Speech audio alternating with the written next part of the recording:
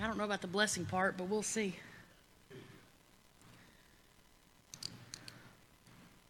Hey, CR, my name's Shan. I'm a firm believer in Jesus, and I'm celebrating recovery from, a whole list of things. And my struggles change.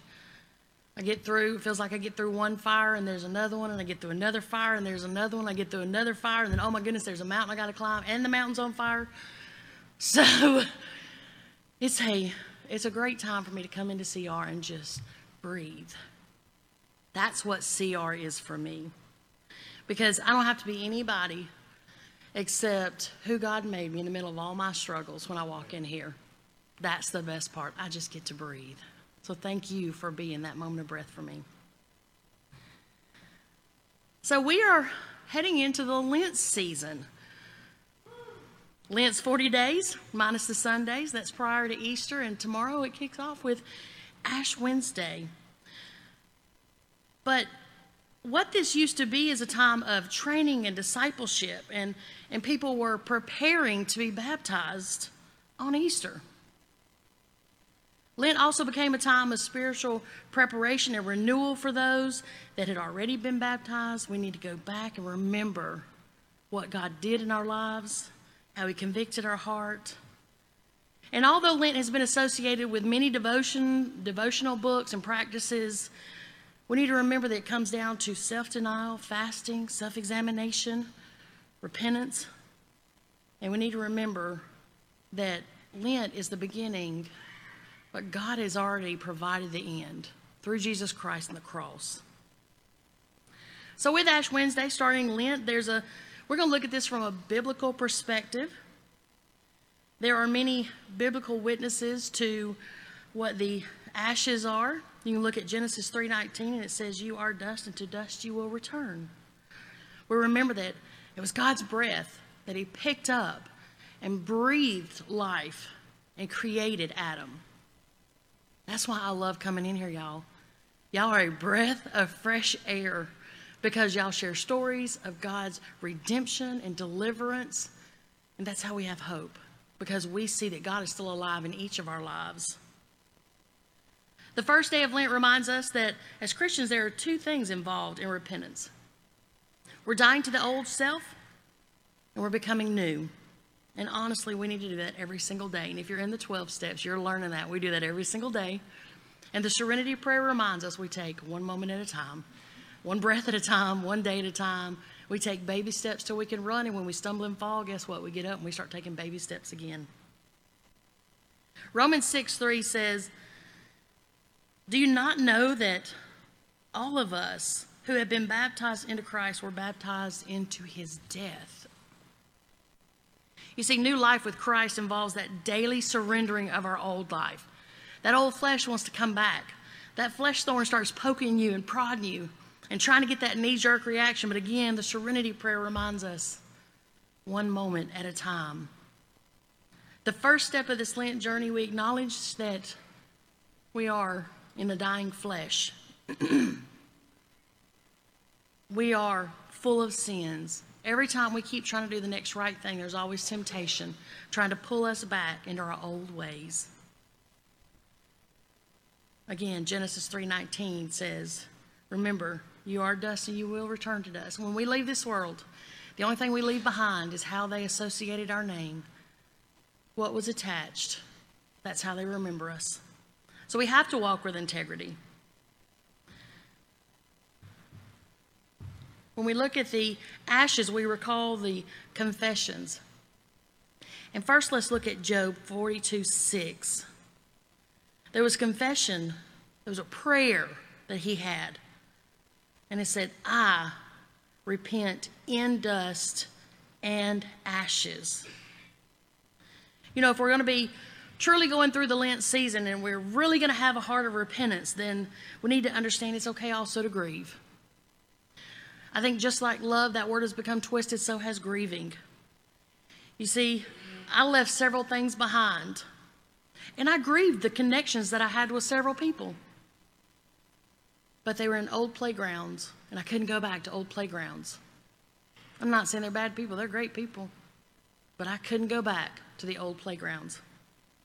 I could no longer do the things with them that we did before. And that even means missing the laughter that we shared. Grief also comes in a form of actually grieving and being remorseful for our past actions.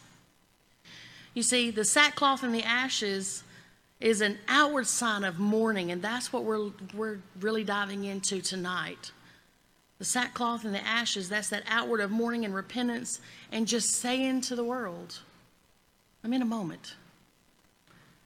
I know many times we've seen people where they're just in a moment. We don't know what to do. I tell people all the time, the greatest gift we can give somebody is being present in their moment. We don't have to give a word, not a single word. Be present. Pray over them. They don't have to hear your prayers. They don't have to know your prayers. God hears it. You see, when he talks about sackcloth, this was a type of cloth that was made from goat's hair. And it was thick, and it was coarse, and it was rough material, and it was very uncomfortable to wear. And then later it would be used as a sack. It's also an outward sign of that submission. I submit my will. I'm going to run through several scriptures. I'm not going to read them all, but I'm going to run through them. And you can go back later and look at this online if you want to write them down. You can look at Genesis 37:34, also 42:25, 2 Samuel 3:31, Esther 4:1, Esther 4:2, Psalms 30-11. The ashes serve as a reminder, just as it was in Genesis, that God formed us. No matter what this world throws at you, God formed you. He doesn't make junk. We're the ones that stray. We have to repent and come back. The first mention of sackcloth and ashes actually is found in Genesis with the two rivals. They were siblings and they were jealous. Has anyone experienced this? Let me tell you something, when God starts blessing you, people don't understand the journey you walked through and the fire you went through to get that blessing. And you're going to see a spirit rise against you. If you hadn't experienced it, hold on. You're going to. I don't think there's anything that exempts us from that. And they will come at you with everything they have. Be graceful. You might be the only Jesus they see. Job mourned the loss of his favorite son, Joseph, when Joseph's siblings sold him into slavery and then lied. They lied about their sibling and said he was killed by a wild animal. Have you ever experienced grief and loss and then later found out it was a lie? Jacob fell to the ground and he wept and he tore his clothes, and later he put on a sackcloth and dumped ashes on his head. Check out Genesis 37, and he said, and he recognized it and said to him, it's my son's tunic. A wild beast has devoured him. That's all he knew. When Jacob tore his clothes and he put on the sackcloth around his waist and he mourned for days. Guys, I'm inviting you for this Lent season to really evaluate. And there's going to be some areas that you're going to find yourself grieving and mourning. Don't do it by yourself. Reach out to somebody. Talk through it. Another example of the sackcloth and ashes were used during a period of extreme mourning and grief, and that's found in the book of Esther. Mordecai mourned this people. The Jews, when they had the king's decree that all Jews would be killed. Check out Esther 4. Let me ask you this hard question. Have you ever felt like somebody sacrificed you to cover up your lie or their lie? Have you ever felt like somebody threw you to the wolves? Save their own face? Let me tell you something. The only thing you can do in that time, God, you know the truth. I'm going to need you to battle this for me. Because the enemy wants us to have that knee-jerk reaction. When the people of Nineveh heeded Jonah's warning, they realized in their own sins that they were grieving upon God's heart. Jonah 3:5-8, it says that they dressed themselves in sackcloth and ashes. And all the people in the city had hoped that if God would just show them an outward little bit of mercy because of the display they were putting on of humility and repentance. That's the sackcloth and ashes. It's humility before God's presence. It's saying, God, I'm nothing. I'm broken. Help me. The story of Job is one of the most significant stories in the Bible about sackcloth and ashes in the terms of mourning and repentance and humility. Job was a wealthy man. He was so rich and blessed with abundance and children. And He was a man who deeply respected God. But he lost everything. He ripped his clothes, put on sackcloth, dumped ashes over his body. And then, taking a piece of pottery, he scraped himself among those ashes. It's a hard question. Have you ever felt like you couldn't go on? There's been times in my life when I have. Later, his friends joined him, and they were weeping, and they tore their robes, and they sprinkled dust on their own heads, and then that moment was marked by mourning. But later, his friends, assuming that Job had sinned and that God was ready to smite him, but Job denied all the wrongdoings. Have you ever had someone assume the worst about you and then spread their assumptions and never come back and say, I was wrong? It's okay. Everything we do before an audience of one. We don't always have to handle that. God handles it in his own way. Other examples of mourning in the Bible include King Ezra, as he mourned over all the sins of his people in Ezra 10, after they had married into the foreigners and they were serving pagan gods. See, God had set the Israelites apart to be holy, just like when he created mankind. We weren't created to fall for sin, but we do. We did. We have and we will. In the book of Daniel, the prophet's heart ached for his people because they had turned away from God and sinned. In the morning, he was turned to fasting and prayer and putting on sackcloth and ashes. Daniel 9:3-5 says, So I turned to the Lord. I plead with you, God. Hear my prayer, my petition, in my fasting, in my sackcloth and ashes. I pray to the Lord my God and confess, Lord, the great and awesome God, who keeps his covenant of love with those whom he loves and keeps his commandments. We've sinned and we've done wrong. We've been wicked. We've been rebellious. We've turned away from your commands and your laws. He was pleading for God, show a little bit of mercy. Other mentions of the sackcloth and the ashes in the Bible, King Hezekiah in Isaiah 37, King Ahab in 1 Kings 21, the priest in Joel, the elders of Jerusalem in Lamentations 2, the witnesses in Revelation. See, this message is short and sweet, but as we go into Lent, there's a lot on our hearts. And it's not about being boastful. It's not about going, look at me, I'm confessing and God's going to give mercy.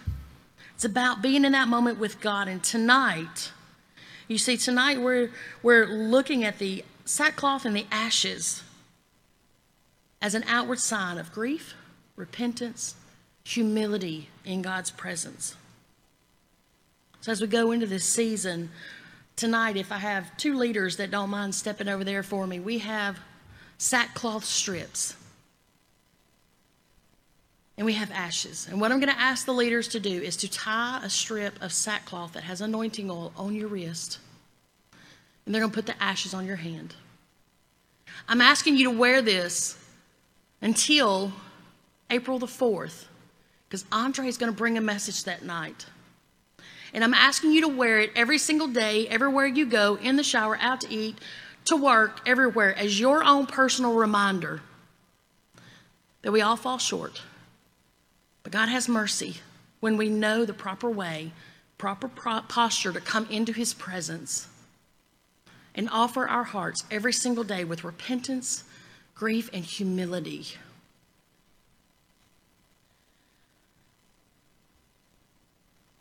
When Andre brings his message on the 4th, we're going to take these strips. We're going to cut them off that night. And we're going to have some dirt and we're going to bury them. Because when you take your sin to the cross, God doesn't throw it back up in your face. If we pick it back up, it's because we did it, not because he shackled us to it. That's what the enemy does. And we're going to bury those strips. They're never to return again. I want you to pray over those strips. I want you to surrender. They're just symbolic of the biblical sackcloth and ashes. So as we start, And I don't know if the musicians want to go ahead and do theirs or if they want to go ahead and play. It's up to you. But this is what I'm going to say. As we start with music, because of anonymity, I'm going to ask you to go out to the back, around to the side, because we are videoing and this is Facebook Live. There's also a reading over there that you can go through for Lent, and it's got a scripture for every single day. But if you feel like you just need to come to the altar, the altars will absolutely be open. And let me say this too. If we are just starting worship and they're doing those first songs, if God convicts you to come to the altar, there ain't no shame in that. You come when God convicts you. Because it's not about what's okay with us. It's what we do before an audience of one. Because there will be a day when God says, hey, let's have that one-on-one talk. And on that day of judgment, I want every one of us to hear, well done, faithful servant. So let's pray. Jesus, you have known us from the beginning of time. You know the depths of our dreams and the darkness of our shame. And you love us. You love us in the middle of our junk. God, when we fall off of life's highway, you climb down in the ditch with us because you meet us where we hit our knees. God, help us. Help us to own the core of our identity more and more through a season of repentance and mercy. Help us to know who we are because we are yours. You went to the cross for every single one of us. And just as my shirt says, happiness is free. That happiness is the abundance of mercy and grace that we get to live in because you freely went to the cross. Give us the rock solid assurance of your unwavering love, the love that went through the cross to tear the veil so we could come directly into God's presence. We seek you. We ask that you reveal the areas of our lives that do not glorify you. And God, we ask you to prune those areas, and it's going to hurt. We know it will, but God, we want to glorify you in everything we do. May there be no dead areas in our life. May we live in the abundance of your mercy, grace, and forgiveness because we came into your presence continually with repentance and humility. We ask all things in the precious and holy name of the risen Son, Christ. Amen.